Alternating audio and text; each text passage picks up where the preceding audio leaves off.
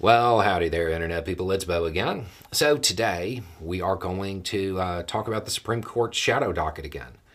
And the case that we brought up, I guess, last week, I think, and its resolution, because it has been decided in what I think is a surprising way, but I think it may also be falsely comforting. There are a lot of entities claiming victory when maybe they shouldn't do that yet. But we'll go over it. Okay, so if you have no idea what I'm talking about, there was an assault weapons ban in Naperville, also a high-capacity magazine, what they're calling high-capacity magazines. A gun store owner in town filed suit, went through the process, and it got to the emergency docket, often called the shadow docket of the Supreme Court. I think most people expected the Supreme Court to issue an injunction to basically stop enforcement of the ban as it moved through the court system.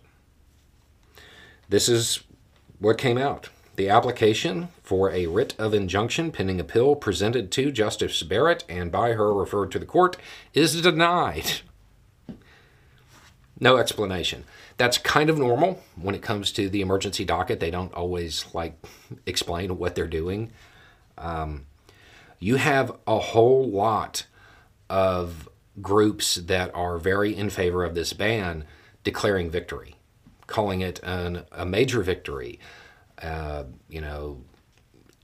basically kind of putting it out there that the case was won.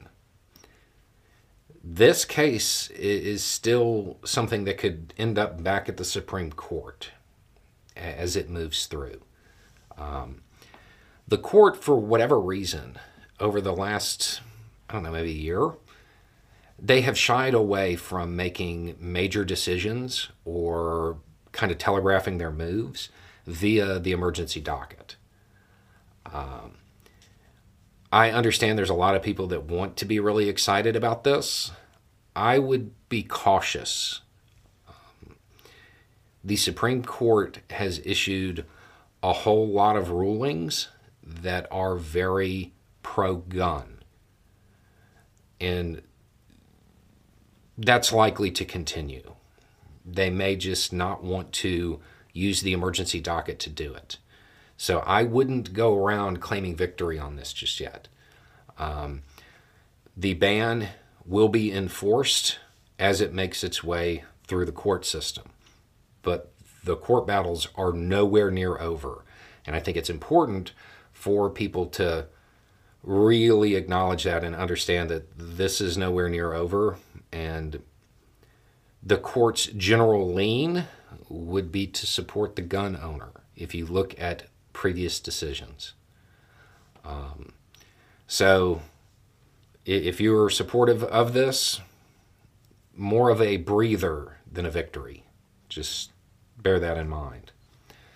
Anyway, it's just a thought. Y'all have a good day.